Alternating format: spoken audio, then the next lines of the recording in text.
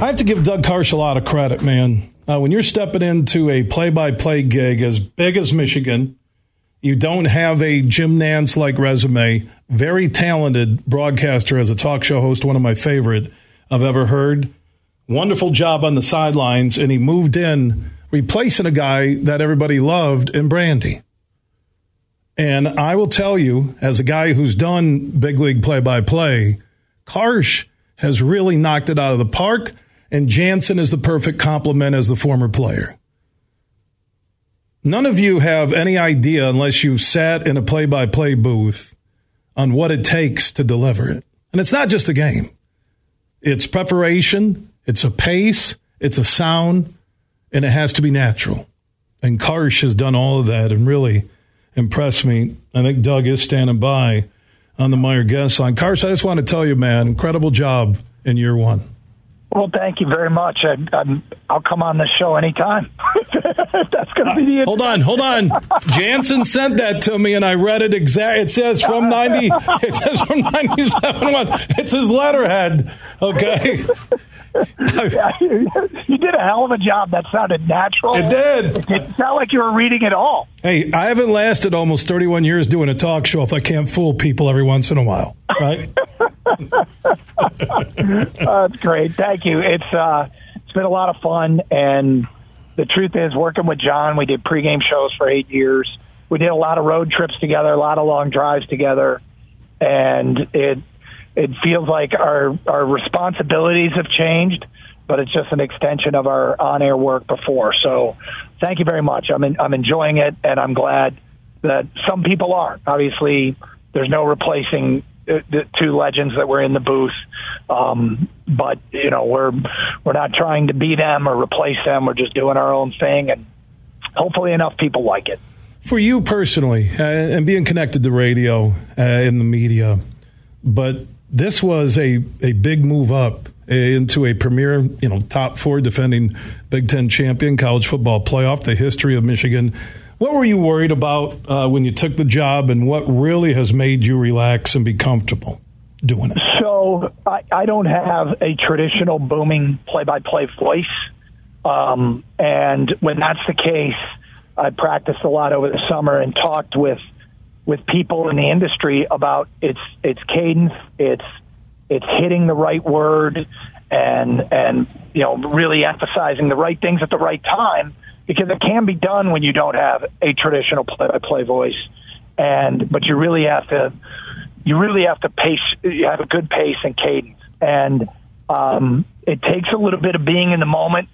But I listened to the opener, and I listened back to a lot of the games and much of the broadcast. I don't have time to listen to all of them, but I listen back to as much as I can, and I have fewer cringeworthy moments as we go on, in my own view, as opposed to earlier. But there's still, like, I did something at the Penn State game that ended up, they used it in the Journey, and I was rolling my eyes. I'm like, because the Journey on Big Ten Network, they'll take the home team's broadcast, the visiting team's broadcast, and then TV network broadcast. And I made a mistake, and they used my call. And I'm like, what are you doing? But you can't, you're going to make mistakes, and a lot of it is how you bounce back from them. And I think people have a degree of forgiveness. And, there are humans involved that do screw things up, but it's coming along huge. I appreciate the kind words. I mean that. There is a unique sound, and I think in today's world, you don't need the booming old school play-by-play voice. You have to have some character, personality, and yours is coming out. And again, that synergy with you and Johnny just doing the pregame, knowing each other. It's really good stuff, and you have a good season, which creates the natural excitement, the moments, the calls. And here's Michigan basically on the same trajectory, maybe even a little bit better with Michigan State at home this year compared to last year, but it looks like they're moving towards another showdown with the Buckeyes in Columbus, and the winner goes to the Big Ten championship and more than likely the college football playoff. So I will tell you that I've heard some of that talk, and where it's not coming from is the team, which is what's most important. This team is pretty focused on Michigan State, given what happened a year ago. This week leading up to the game, a lot of the players talked about the bus ride home and how much, for them, the idea that they had a 16-point lead and weren't able to hang on to it, how much that stung and how much that bothered them, and how they need to make sure that there are no missed opportunities in preparation and on game day to go out and have their best game. And so I hear what you're saying, and it's, if you turn on ESPN or, there's people that project those things, but you and I mean, what did you say, 31 years? We've been around long enough to know that everything doesn't always go as planned. And it's one of the things that makes college football great is surprises, is the element of surprise is always there. And Michigan State has had some pretty classic upsets in this rivalry. I mean, even the game 2 years ago in the pandemic year when Rocky Lombardi and Ricky White went out and went crazy, had the games of their lives, which led to an upset. Michigan State has famously gone into Columbus a couple times as massive underdogs and won games. So it's one of the things that makes college football so exciting and so great. And it's why that the Spartans have the Wolverines' full attention this week. Doug Karsch, new play-by-play voice of Michigan football, joining us on the Meyer guest line here on the Huge Show across Michigan.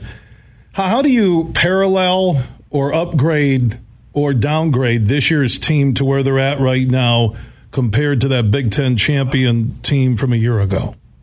Probably explosive plays offensively. They've had some on the ground. They haven't had as many through the air. And that really, I mean, last year Michigan led the country. I think it was in 50-plus yard plays. And this year, they've got a few of those on the ground, but they don't have as many through the air. Now, many of the receivers are back. The quarterback has changed, and JJ himself has said, that's on me. I got to put the ball on them. But it's something that they clearly want to work on and want to get better at, because it's sort of the missing element offensively. Defensively, they've been up to every challenge. Jim Harbaugh said this week Michigan State has the best wide receivers that they will have faced all year. And, talking to him a little bit today, he feels like they're ready for it. Their pass rush is on a pace to have more sacks than a year ago when they had Hutchinson and Ajabo.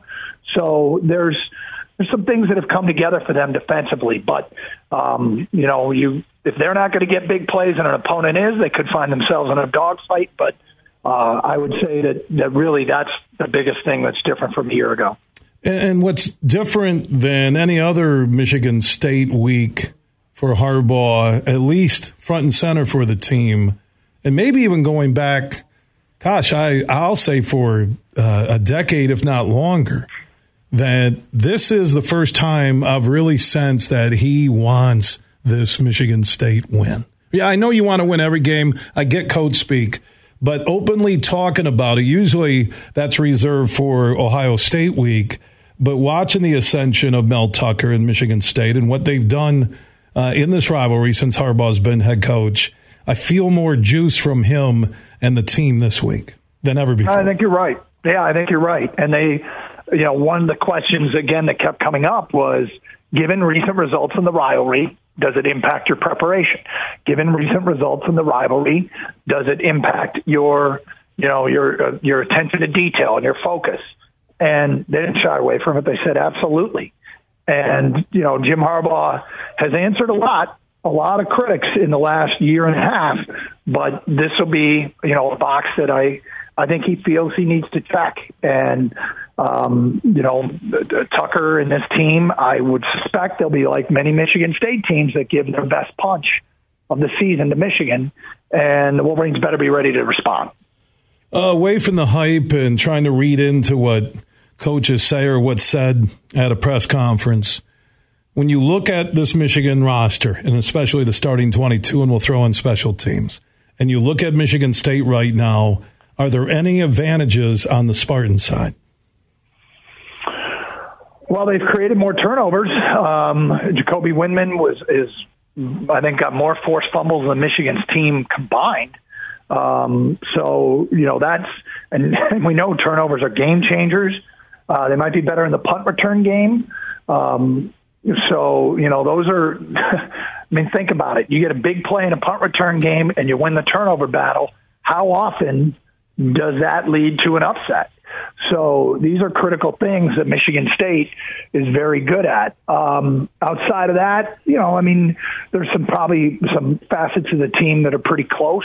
The Spartans getting banged up early in the year didn't necessarily help, but I would say the two that stand out is their ability to create turnovers, specifically forced fumbles. And what does Michigan have? I think they have one fumble recovery all year, to be honest with you. So that and Jaden Reed, he's legit. He is absolutely working with Gator today. He said he thinks he might be one of the most underrated Michigan State receivers of all time. And Michigan State has a great tradition of wide receiver play.